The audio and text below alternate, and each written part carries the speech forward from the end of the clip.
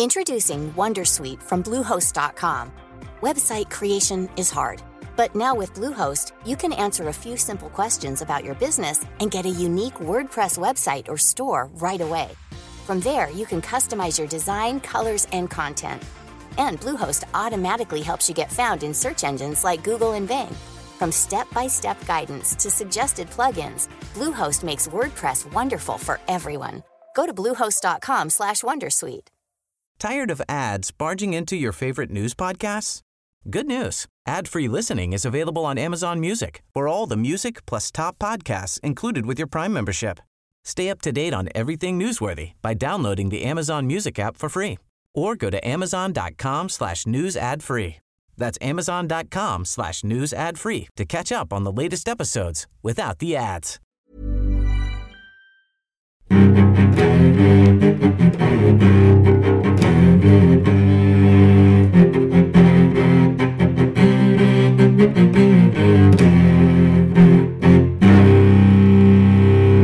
CSRPODden med Åsa Stenborg och Torbjörn Olofsson.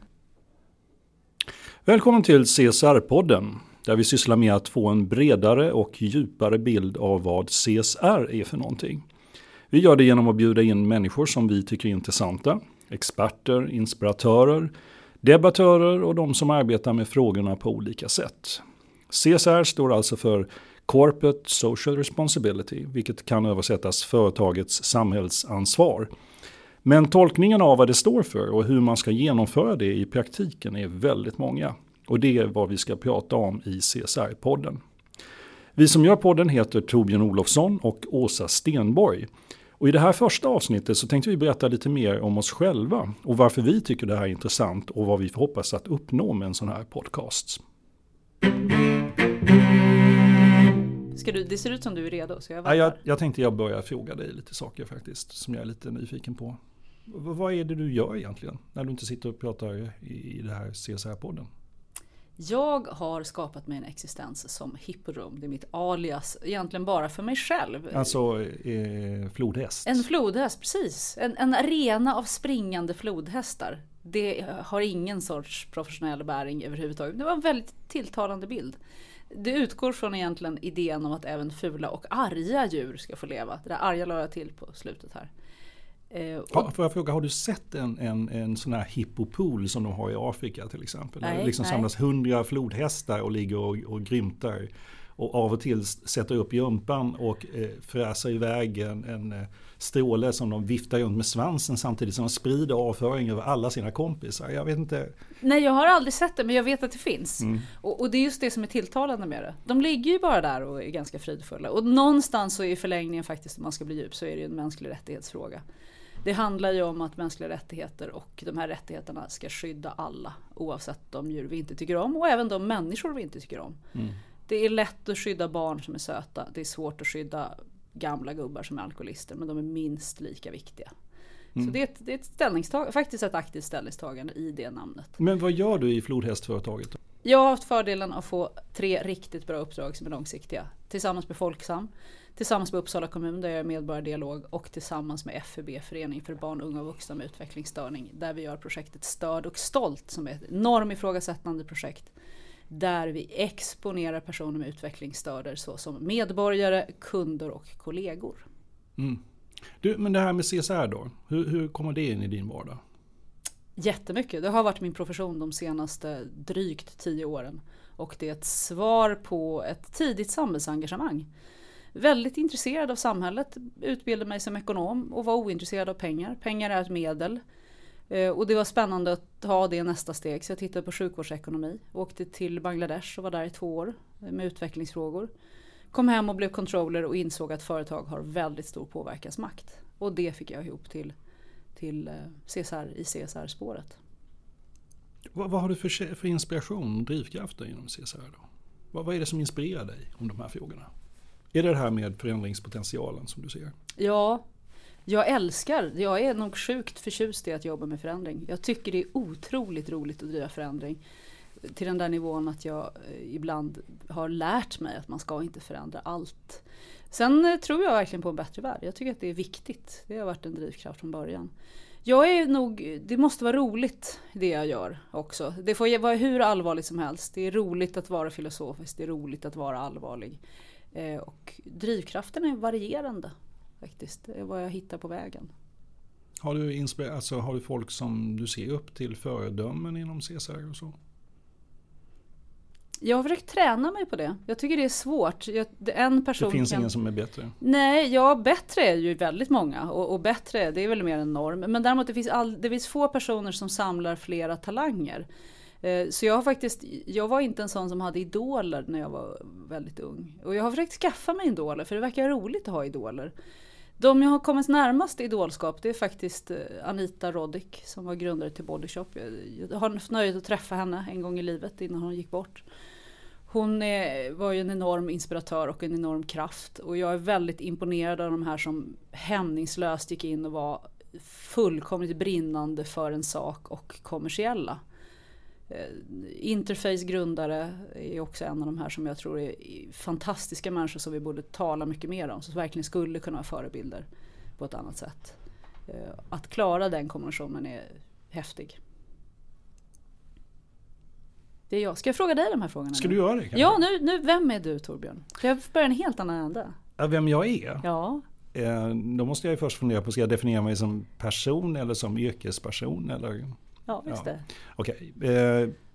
Jag definierar mig som yrkesperson då. Jag är kommunikationsstrateg. Jag jobbar med marknadsföring och kommunikation.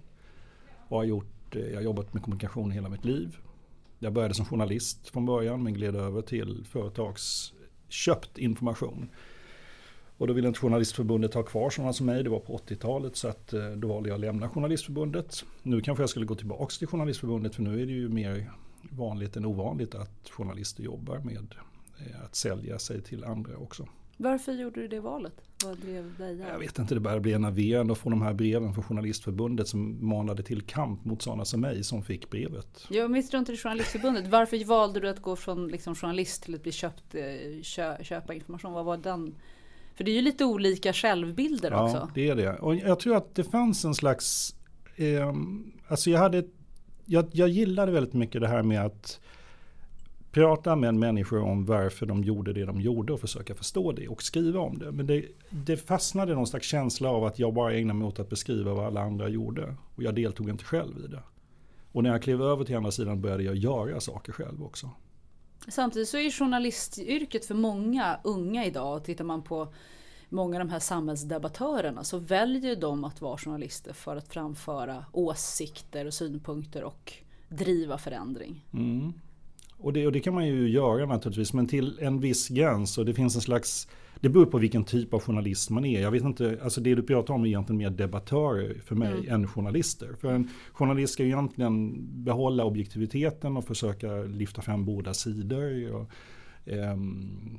jag vet inte, jag tyckte, men det mer personligt hamnade jag i att jag berättade vad alla andra gjorde, jag gjorde ingenting själv. Och vad gör du nu då? Nu gör jag saker själv. Nu gör jag för företag. Nu jobbar jag med företag och deras kommunikation och hjälper dem att se hur man ska kunna kommunicera på ett bättre sätt och bli tydligare och ta position i olika saker. Och det är på så många plan. Men jag jobbar ju med allt ifrån att lägga strategier till kampanjer till att sätta ihop ett flygblad som ska ut nästa vecka. Och var är du? Vad heter du när man söker dig? Om man nu tycker att du låter supersmart. Var ska man då vända sig? Då finns jag på något som heter Global Happy People. Ett litet anspråkslöst namn. Ett företag som är ganska nystartat. Vi är ett gäng i ungefär min ålder som har jobbat med kommunikation hela livet och som har sett att de här frågorna kring ansvarstagande, hållbarhet och CSR är allt viktigare och måste in i kommunikationsarbetet på ett mycket tydligare sätt. Det är det som har varit min drivkraft när vi startade det här bolaget. Och vad är bakgrunden till Global Happy People? Om du rådde ju min flodhästs pool där. Vad är då bakgrunden till? Bakgrunden är väl att vi skulle kunna ha jobbat med de här frågorna och hetat vad som helst. Vanlig kommunikation i reklambranschen är att man tar efternamnen på alla grunderna och det är ju ganska tröttsamt. Men namnet Global Happy People tycker vi sätter lite grann fokus på frågan.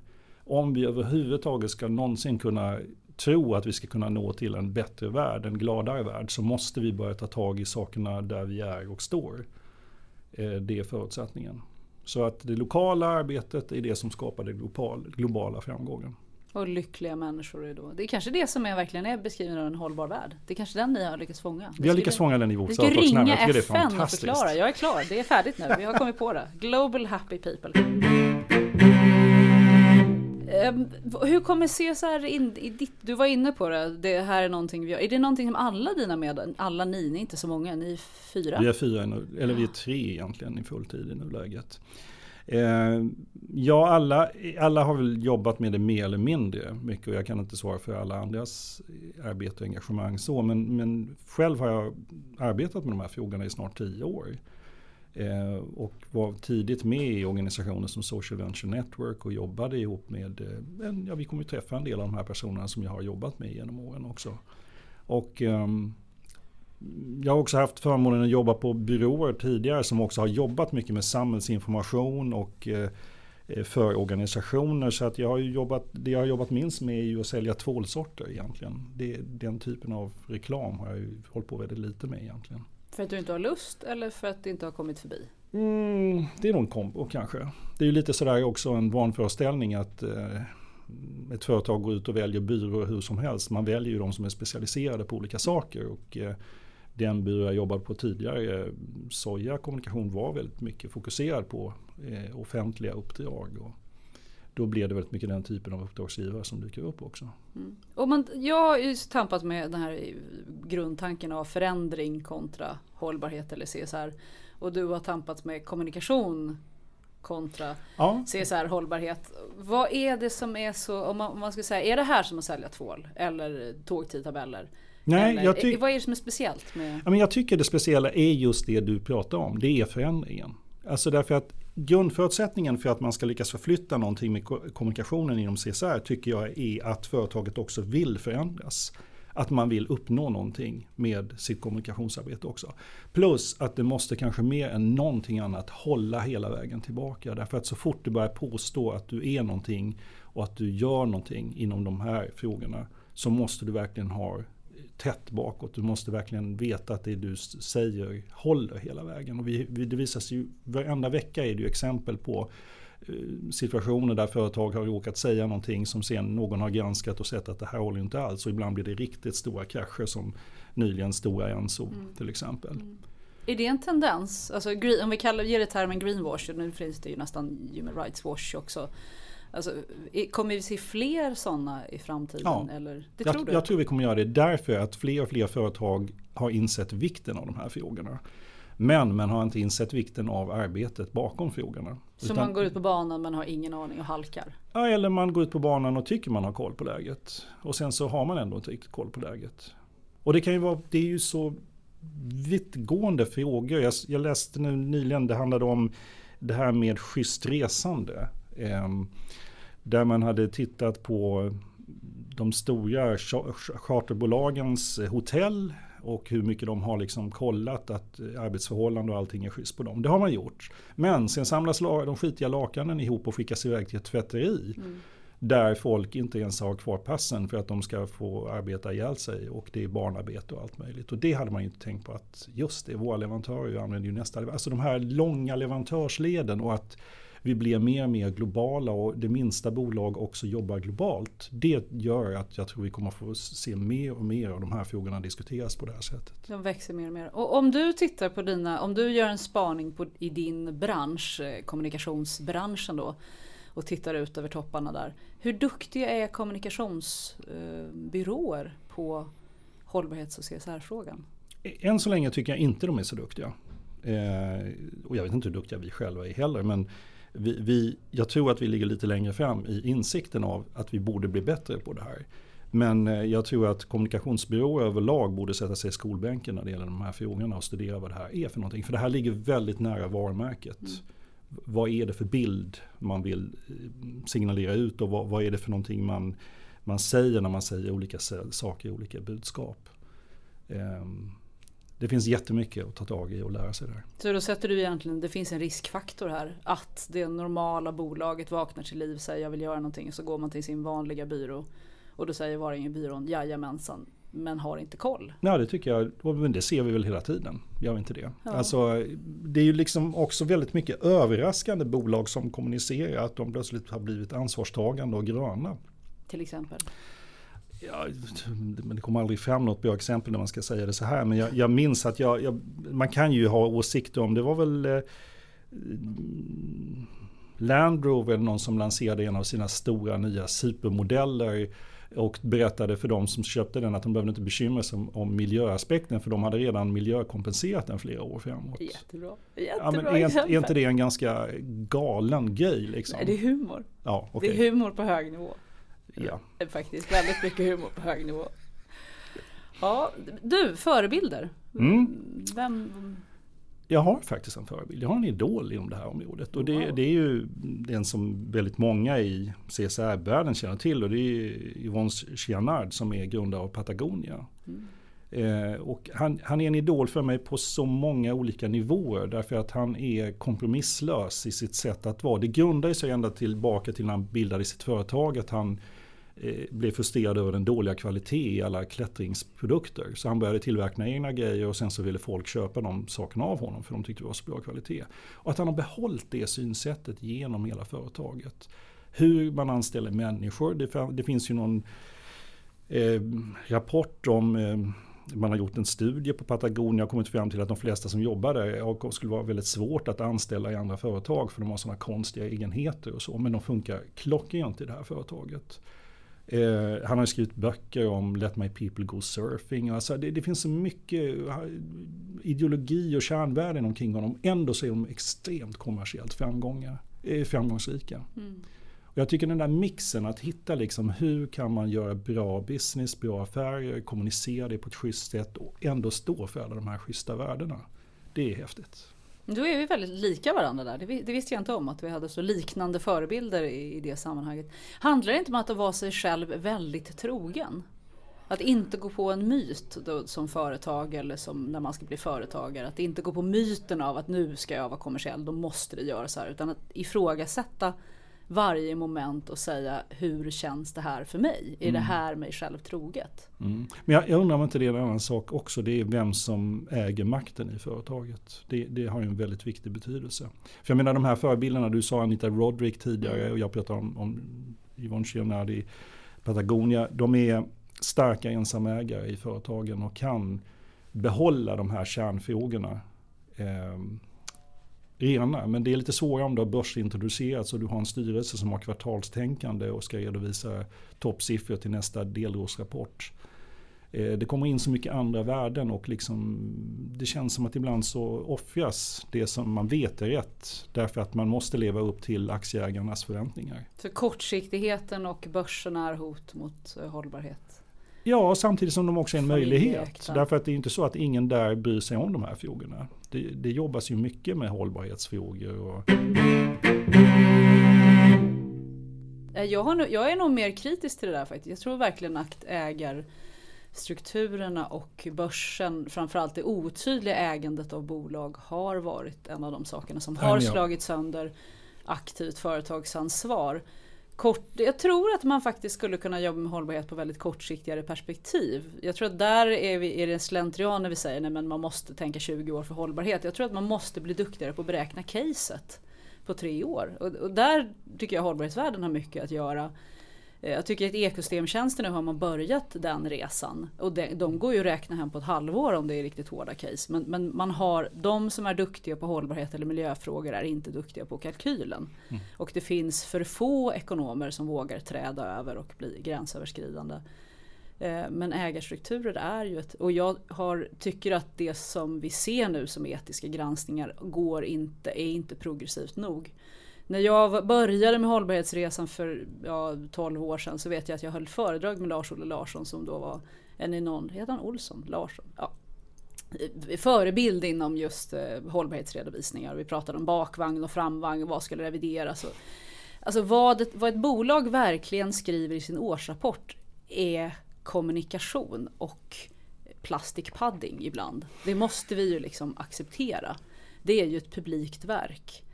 Och som controller när jag satt mitt i siffrorna så förstår jag plastiken mer än någon annan, för det handlar jättemycket om att säga det här är vad som händer, vad ska jag nu presentera? En controllers uppgift är att manipulera verkligheten med hjälp av siffror. Och det är man duktig på. Allting går att hitta i siffrorna. Alltså redovisningen, bakvagnen, framvagnen med revisorer som är förvirrade kommer inte lösa problemet. Det är bakstyrning. Men ser du att det är en risk med att man har lagt så stor tyngdvikt vid de här frågorna? För det har man gjort nu. Nu är det väldigt mycket buzz omkring det här med hållbarhetsredovisningen och de icke-finansiella uppgifterna som ska in i årsredovisningen och sådär. Finns det hotbilder med det? Hotet uppstår ju bara om de resurserna som idag pratar om det kunde pratat om de är relevant. Då är det ett hot. Men om det är en företeelse som inte konkurrerar med någonting annat, då är det ju fortfarande helt rätt. Så det är ju helt rätt att redovisa, det är helt rätt med transparens. Det är en positiv sak att det ställs lagkrav, men det måste ställas krav på mål och visioner och ledarskap på ett helt annat sätt. Därför att det är fortfarande plastikpadding. Och jag har den här liknelsen i huvudet av att du uppfostrar inte ditt barn med att be dem att berätta allt de har gjort. För då kommer det bli liksom en historieberättande på kvällen. Du vill berätta för din tonåring innan han eller hon går ut och har gett den värden kring vad är okej att göra och inte okej att göra. Alltså det är målstyrning, det är ju ledarskap. Ledarskap är inte att sitta sen och säga nu är klockan 19.30 och du kommer hem. Vad har du gjort idag? Klockan 3?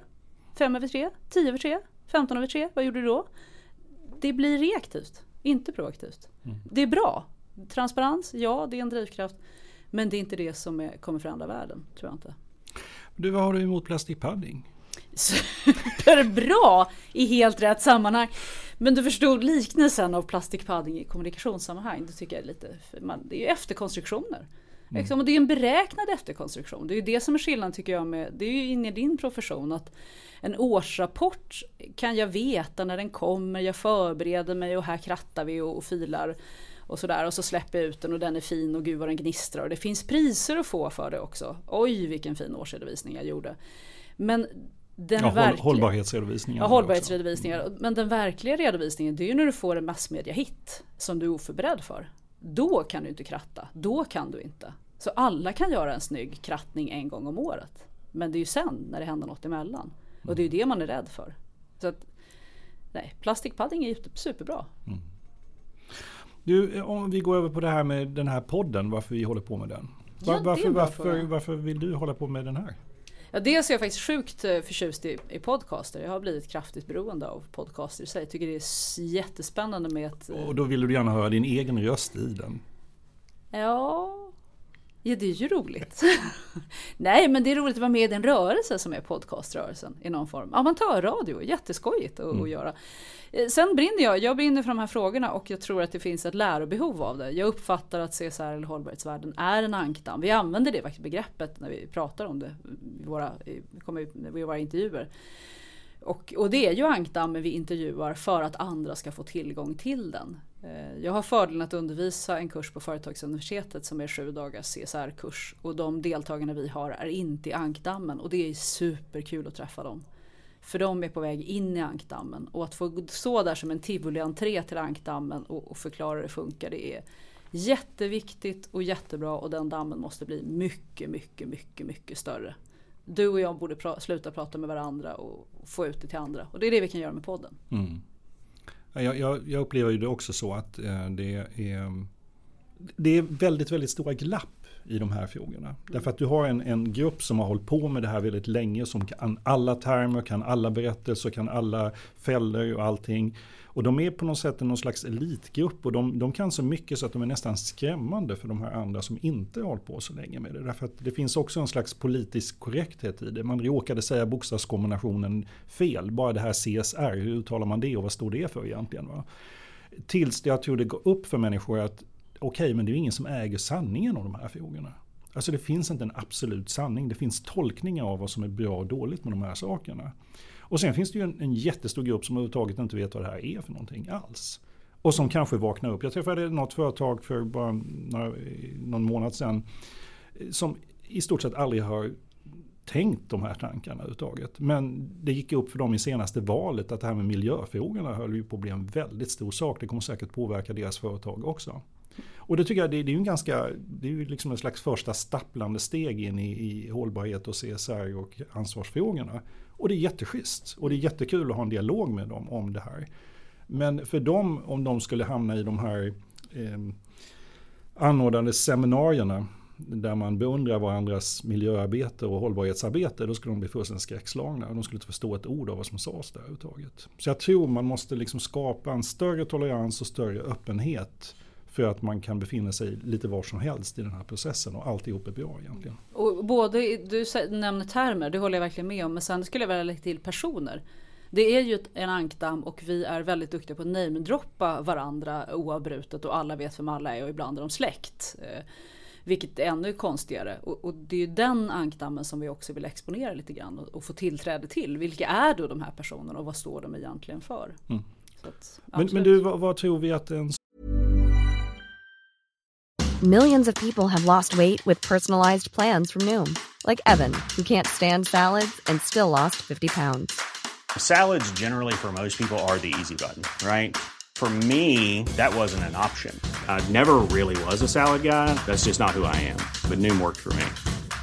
Get your personalized plan today at Noom.com. Real Noom user compensated to provide their story. In 4 weeks, the typical Noom user can expect to lose 1 to 2 pounds per week. Individual results may vary. Introducing Wondersuite from Bluehost.com. Website creation is hard, but now with Bluehost, you can answer a few simple questions about your business and get a unique WordPress website or store right away. From there, you can customize your design, colors, and content. And Bluehost automatically helps you get found in search engines like Google and Bing. From step-by-step guidance to suggested plugins, Bluehost makes WordPress wonderful for everyone. Go to bluehost.com/wondersuite. Quality sleep is essential for boosting energy, recovery, and well-being. So, take your sleep to the next level with Sleep Number. With a Sleep Number smart bed, you can individualize your comfort level and enjoy a better sleep night after night. JD Power ranks Sleep Number #1 in customer satisfaction with mattresses purchased in-store. And now the Queen Sleep Number C4 smart bed is only $1,599, a saving of $300, only for a limited time. For JD Power 2023 award information, visit jdpower.com/awards. Only at Sleep Number stores or sleepnumber.com. Den här CSRPOD ska kunna bidra med då och uppnå. Förhoppningsvis så att man, som du säger, att man stiger in. Man vågar stiga in, man får mindre respekt för att det är farligt och hemligt och att det är en inre krets. Och vågar se sin egen roll. I bästa fall faktiskt kan bli handledd till vad ska jag då göra, var kan jag börja, vem vill jag prata med. Och det får vi komma ihåg, vi är ju inte någon coolhetsfaktorn på de vi intervjuar är ju inte superhög. Alla de svarar på mejl och telefon, så är man nyfiken så tycker jag att man ska kontakta. Det är väl en uppmaning. Och det tror jag till och med blir glada för.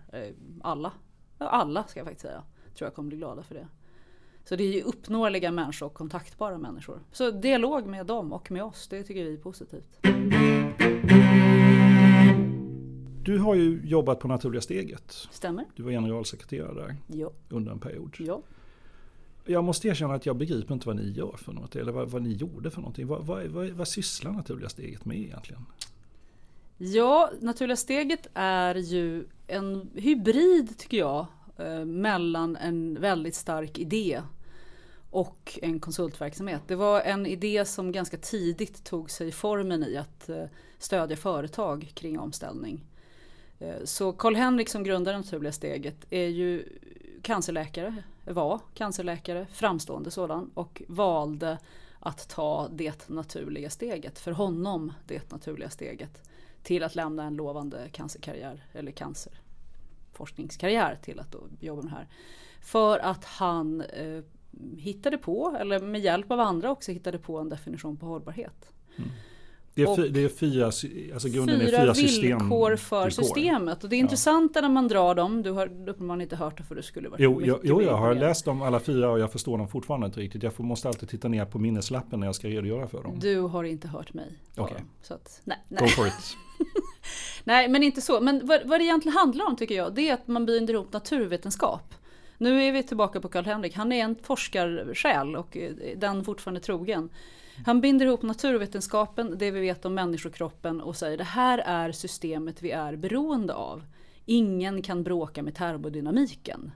Där är vi. Kom ihåg vad du lärde dig i läroböckerna. Nu applicerar vi det på det vi håller på med idag. Ergo, vi måste uppehålla systemen.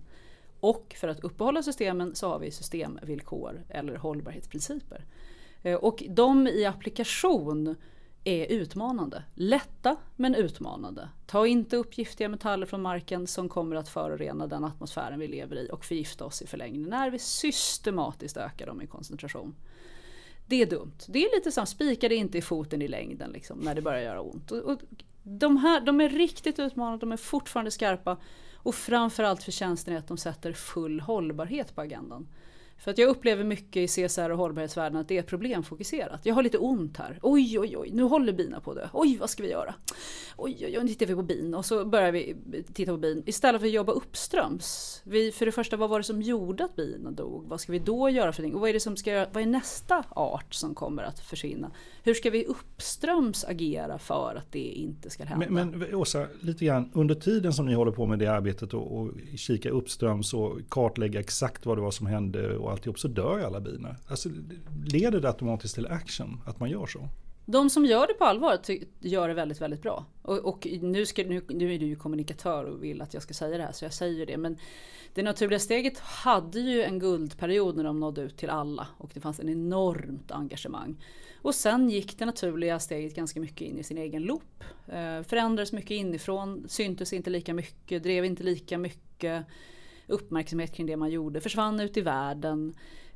Är också en utmaning av en organisation med entusiaster och kunniga, smarta, duktiga entusiaster, men inte starka kommersiellt drift, inte starka i kommunikationsdrift. Så nej, det naturliga steget systemvillkor har väl till del förändrat världen, men skulle absolut kunna användas av många, många fler. Och är fortfarande just den här abstraktionsnivån som du fastnar på. Det är de som har gjort tolkningar av det. Och de tolkningar har gjorts utanför det naturliga steget. Så det är kanske inte så att det naturliga stegets fel att inte systemvillkoren har fungerat. Utan det är faktiskt vi som nu kan jag ju missbruka dem. Det kunde jag inte när jag var anställd. Nu kan jag göra förenklade former. Det är vi som måste ställa till hyss kring dem. Och få dem att bli enkla och att använda och kloka att använda.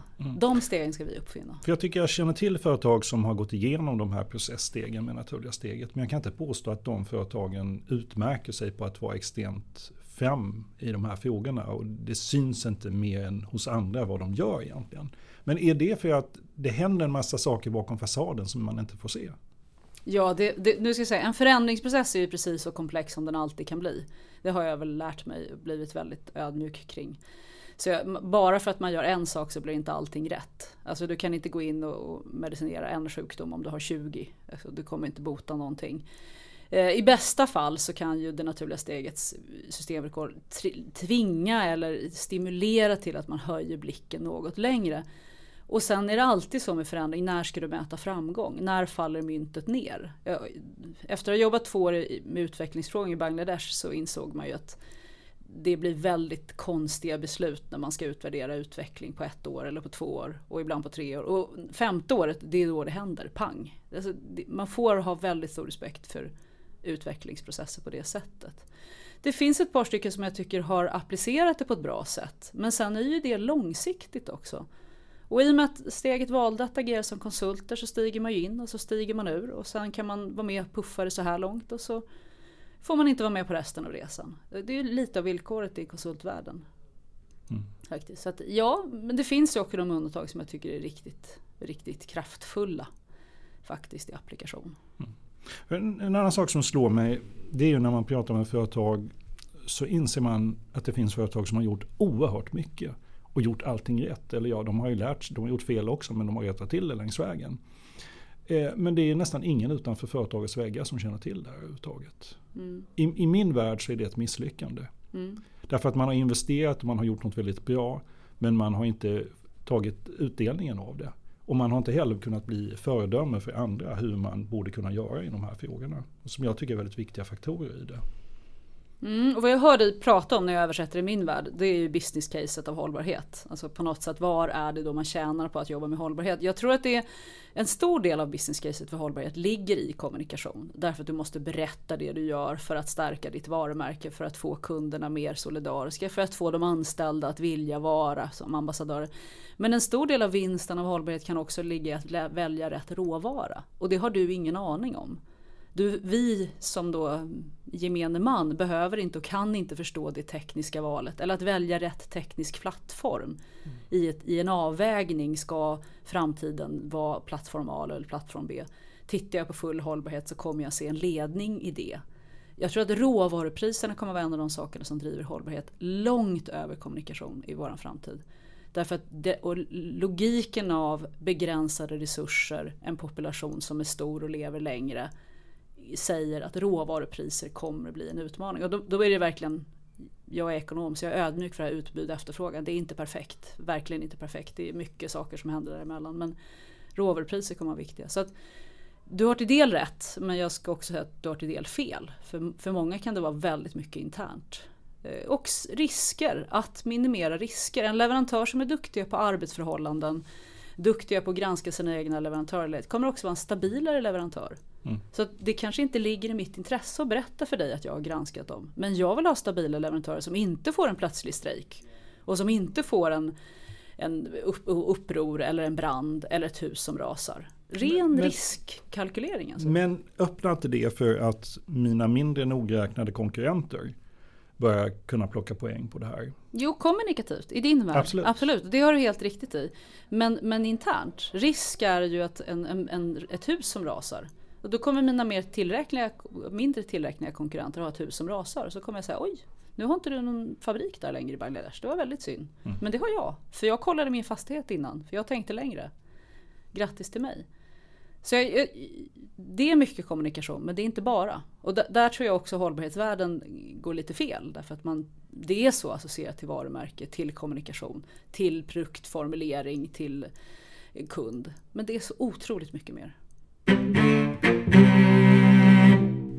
Men Torbjörn, vad är egentligen den stora förlusten då? Varför är det så frustrerande om du tror på mina råvarupriser och det kanske inte gör? Vadå om jag tror på dina råvarupriser? Om du tror på mina råvarupriser att du tror att de kommer att vara mer betydelsefulla? Jag tror att de är en viktig drivkraft. Vad är det som är så frustrerande med att man gör mycket men inte berättar?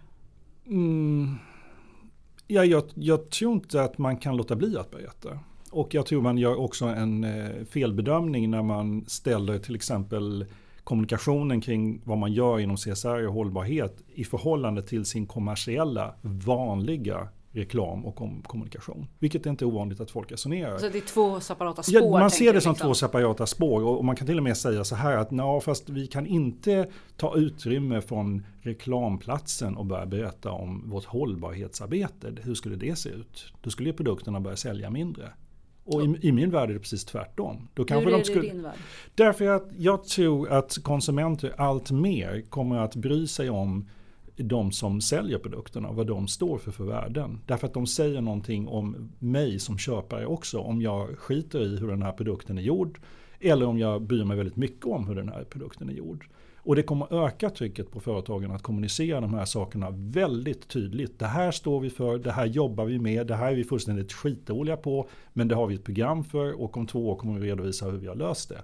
Det vill jag se mer i kommunikationen. Och det kommer att leda till bättre affärer. Men då tror jag faktiskt du kommer in på, då kommer du verkligen in på varför jag tror väldigt få, eller några inte vågar kommunicera det.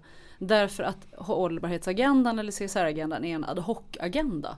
Jag har ett problem, jag löser problemet. Jag har ett problem, jag löser problemet. Man tar inte målbilden som är så stark och tydlig. Och då kan man inte heller säga, i år gör jag det här, nästa år jag gör det här, tredje året gör jag det här. För att klara den, då måste du ha vävt in det i dina strategier. Och du måste ha tydligt ledarskap på det. Och det är ofta där tror jag som man faller. Det blir nu är vi tillbaka på plastikpadding. Man är reaktiv, man är inte proaktiv, man har inte förstått att det här är en del av affären. Och då är det svårt att kommunicera det. Då är det svårt att bli, för då blir det att man måste täcka upp. Jag måste täcka upp att jag har lite dåligt samvete. Och då är det en dålig kommunikation. Så att har man inte strategin kan man inte göra kommunikationen. Det är väl Jag tror att de här frågorna kommer förändras, men jag upplever att man är väldigt mycket i ett vägskäl nu, och det finns de som har liksom förstått behovet av det och förstått vilken väg man ska gå, de gör det bra. Och det finns jättemånga som behöver göra den insikten och den upptäckten. Sen kan jag vara lite kritisk mot allt snackande som är i den här branschen också omkring de här frågorna. Man har konferens på konferens och det är ungefär samma deltagare som dyker upp och säger ungefär samma sak, och man tycker att man förändrar världen genom att ha seminarier. Och jag vet inte, jag ser väldigt lite action av det, ärligt talat. Väldigt mycket snack, väldigt mycket skrivet och pratat, men väldigt lite gjort. Ja, sen har ju många av de konferenserna då har blivit väldigt mycket halleluja-stämning också. Att allting går så himla bra. Det tycker jag på gränsen till naivt. Därför att vi måste identifiera att det är en gigantisk utmaning vi har framför oss och vara ödmjuka inför den. Men du, det här klimathotet är väl avvärjt nu, eller hur? Ja, det är färdigt. Det var ju populärt för några år sedan när Al Gore höll på, men sen har det väl, det är okej nu, eller hur är det? Nej, jag tror att vi har lite kvar kanske. Nej då. Men resandet har ju ökat och är mer än någonsin, så att... Ja. Nej, men det finns en motsättning. Det finns en motsättning, man ser IPCC-rapporten och sen går man på Sustainability Day och där har vi löst problemen och alla är jätteduktiga och vi visar goda exempel på scenen. Och här är det goda exemplet istället för att säga det finns 80 miljoner dåliga exempel. Och sen så har vi ett undantag. Vad ska vi göra åt problemet? Jag skulle vilja gå så långt så att säga att alla som är nöjda med sitt eget CSR-arbete, de ska tänka om. För att det går inte att vara nöjd så länge vi har den värld vi lever i just nu. Gud vad du var hård där. Vad roligt, det var intressant. Det skulle inte jag hålla med om faktiskt. Jag tror man kan vara nöjd med sitt eget CSR-arbete eller hållbarhetsarbete utifrån sin egen kapacitet. Ja, men det håller jag med om. Och det är där det skon klämmer. Det gäller att skatta sitt ansvar, sin kapacitet. Och inte utifrån det begränsade perspektivet. Utan utifrån vad är jag beroende av? Var kan jag göra största möjliga impact? Vad har jag för resurser? För jag kan inte lägga ner min verksamhet och bara bli hållbar. Jag måste bedriva min verksamhet men gå i rätt riktning stegvis. Och då är vi tillbaka, tydliga visioner, tydliga mål. Våga stega sig åt det hållet. Men jag måste se också att jag ingår i ett större sammanhang. Absolut. Om jag har ansvar för att städa toaletterna på plan 3 och jag har gjort det så det är skinande blankt, det är det snyggaste, renaste, finaste toaletten i hela världen. Fast den är på Titanic. Då har jag ju problem. Även om mitt arbete är det mest fulländade så kommer det ju gå åt skogen ändå, eller hur? Ja, det håller jag med om. Men jag tror att det var en sak som jag nog konstaterade rätt tidigt. Att den enda jag gjorde ett arbete för ganska länge sedan som var på uppdrag av Trafikverket på den tiden. Som Trafikverken hade vaknat och sagt, oj, kolla, det finns en CSR-fråga. Vad ska vi göra nu? Och de råkade ringa mig och jag råkade svara i telefonen. Så sa en röst på andra sidan, hej, jag heter Fredrik Orven, jag undrar, har trafiksäkerhet någonting med CSR att göra? Varpå jag sa, ja, det verkar väl rimligt. Det är ju människor som skadas. Skulle vi kunna göra ett samarbete kring det? Och sen var det faktiskt en lång och ganska lycklig resa. Och det första vi frågade oss med de företagen, för vi gjorde ett samarbete kring tunga transporter på väg, om hur beställer man bra transporter egentligen. Fortfarande en extremt het fråga. Och det första vi gjorde var till Thomas Brytting som kom och räddade ut egentligen vad har man för ansvar. Och då lekte jag i min huvud leken 100 delar ansvar. Där vi säger, vi har 100 delar, nu, jag är ju ekonom då, så att det är 100 delar ansvar på bordet, du tar hälften, jag tar hälften. Det funkar inte så. Jag har 100% ansvar för allt det som är mitt. Om du och jag har överlappande ansvar, då är det jättebra, då gör vi det ihop. Men jag kan städa toaletten på Titanic och fortfarande säga, jag har gjort vad jag kunde. Och nu går vi under. Ja, och nu går vi under. Med en ren toalett. Ja, och det är precis. Sen kan jag ju bli deprimerad över att jag förstår att vi går under. Men jag kan fortfarande ha gott samvete och säga, jag gjorde vad jag kunde. Sen ska jag komplicera den bilden ett snäpp till. Dels vad säger jag tror att man måste titta på sin sphere of influence. Vad kan jag egentligen påverka? Och jag tror att en toalettstädare idag kan förändra världen. Jag kan väl anse mig själv som toalettstädare. Tittar jag på min sphere of influence och så tittar jag på den kanadensiska kvinnan och sa, jag hatar klusterbomber. Jag blir så förbannad på klusterbomber. Och så slog hon näven i bordet och så fick hon dem lagligen förbjudna på hela planeten. Jätteimponerande. Alltså vi har såna enorma möjligheter.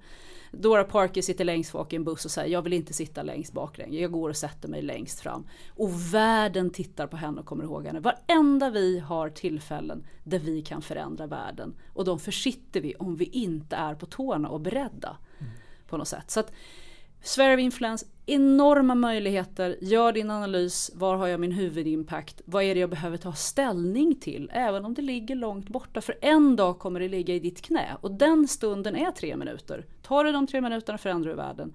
Tar du dem inte, då har du missat dem.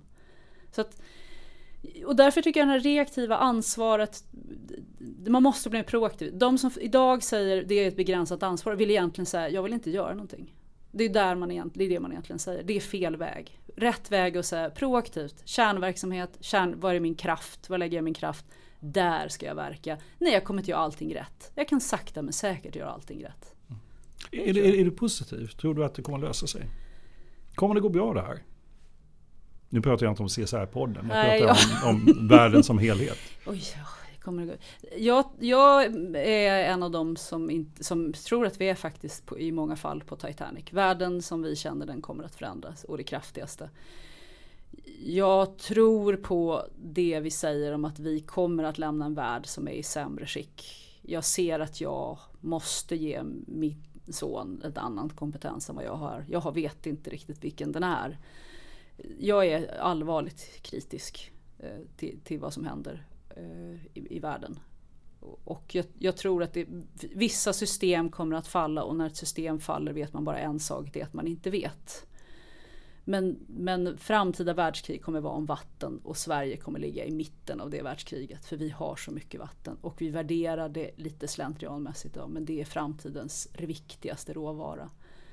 Och vi ser för lite in i framtiden. Det ligger inte i ett ledarskap att se i framtiden då. Det ligger ett ledarskap att klara finansåret 1 år. Det är inte bra alls. Jag är allvarligt bekymrad. Men glatt optimistisk i mitt toalettstädande samtidigt. Jag har en idé också när det gäller det här med CSR. Att på många sätt så är det ju en kompensation för någonting som har gått förlorat. Någonting som har funnits naturligt. CSR är egentligen inte en ny sak. Det här med företagarens eller entreprenörens ansvar för det samhälle den verkar i. Jag menar, backar vi tillbaks till den gamla tidens handlare som var en nod i de samhällena. Eller godsägare. Ja, eller godsägare som kunde ge kredit till de som behövde det och liksom stötta de som behövde det. Och det fanns naturligtvis fullständigt odrägliga, både handlare och godsägare. Men de goda exemplen har funnits och har byggt samhällen över tid. Och någonstans så finns där ett slags långsiktighet och en slags insikt i sin egen roll i ett sammanhang som har gått förlorad, som jag tycker. Och därför känns det väldigt, alltså det här med CSR har blivit som någon slags ny sak som kommer inrullande från vänster, men egentligen så borde den ju ha funnits med i vår verksamhet, alla våra verksamheter i alla tider. Och inrullande från vänster menar du faktiskt inte från vänster politiskt. Nej, det är inrullande, absolut. Nej, jag håller med dig, jag håller verkligen med dig. Jag tror också att det är en ny gammal företeelse, och möjligtvis att förut fanns det den goda godsägaren, så fanns det den onda godsägaren, och nu hoppas man väl kanske att nu det ska finnas onda. Ja, vet vi kanske i så fall, den negativa synen är att alla är onda. Det kanske är så att vi går från den onda till att det sätts en standard av ett mera gott. Men jag tror att både på individuell nivå och på företagsnivå så har det funnits oerhört länge. Sen är det mer komplext nu. Jag brukar argumentera att om jag var granne med min egen sophög så skulle jag börja hushålla.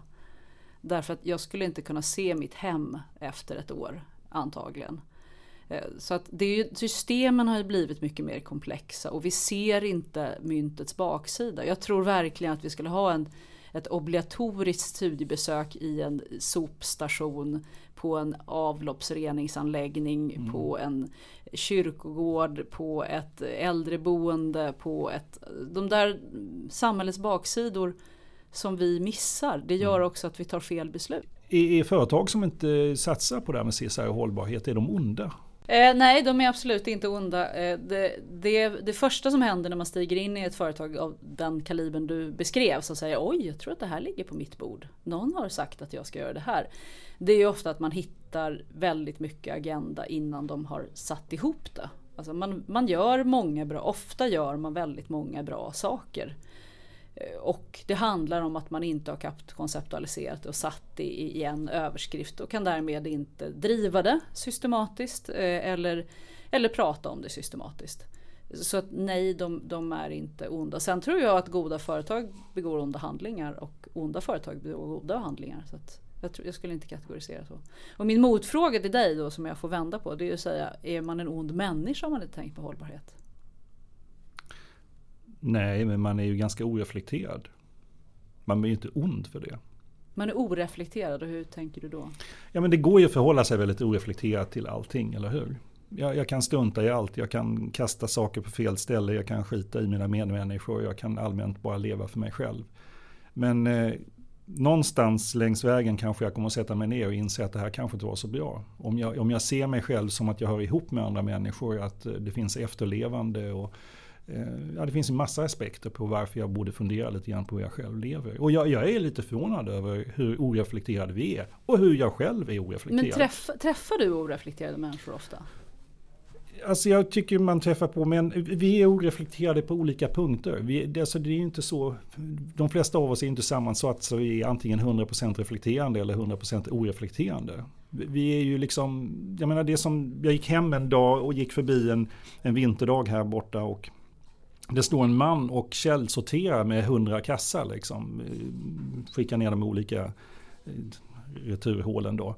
Och bredvid honom så står hans bil på tomgång hela tiden. Och jag på något sätt tänker att det är så fint det där. Liksom, han tyckte han gjorde något väldigt bra. Men frågan är vilket som var sämst av det. Att han stod med bilen där eller att han stod liksom, och källsorterade. Va? Och sådana är vi lite grann. Va? Vi håller på att pilla med små saker och fixa och dona och grejer. Och sen flyger vi till Thailand 2 gånger. Och så sabbade vi alltihop ändå. Ja, så helheten är inte... Helheten är svår för de flesta av oss. Och då kommer vi faktiskt väldigt snyggt in på det här, min spekulation kring vad är det som är skillnaden mellan hållbarhetsförändring och ett nytt IT-system. För en organisation, oftast då en organisation, kommer alltid utsättas för förändring i någon form. Eller hålla på att arbeta med förändring, det är det man gör. Så vad är det som gör det här annorlunda i förhållande till en ny personalpolicy? Och det tror jag faktiskt ofta jag upplever att man blir nästan en präst när man kommer in. Därför att när jag pratar hållbarhet så berör det alla på ett personligt plan.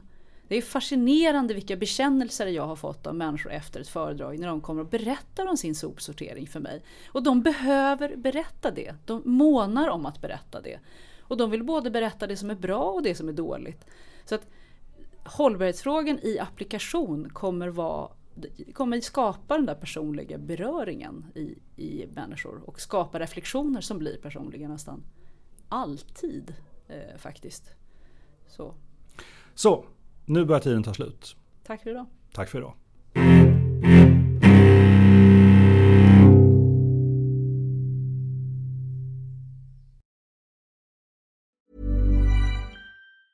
Tired of ads barging into your favorite news podcasts? Good news. Ad-free listening is available on Amazon Music for all the music plus top podcasts included with your Prime membership. Stay up to date on everything newsworthy by downloading the Amazon Music app for free or go to amazon.com/news ad free. That's amazon.com/news ad free to catch up on the latest episodes without the ads.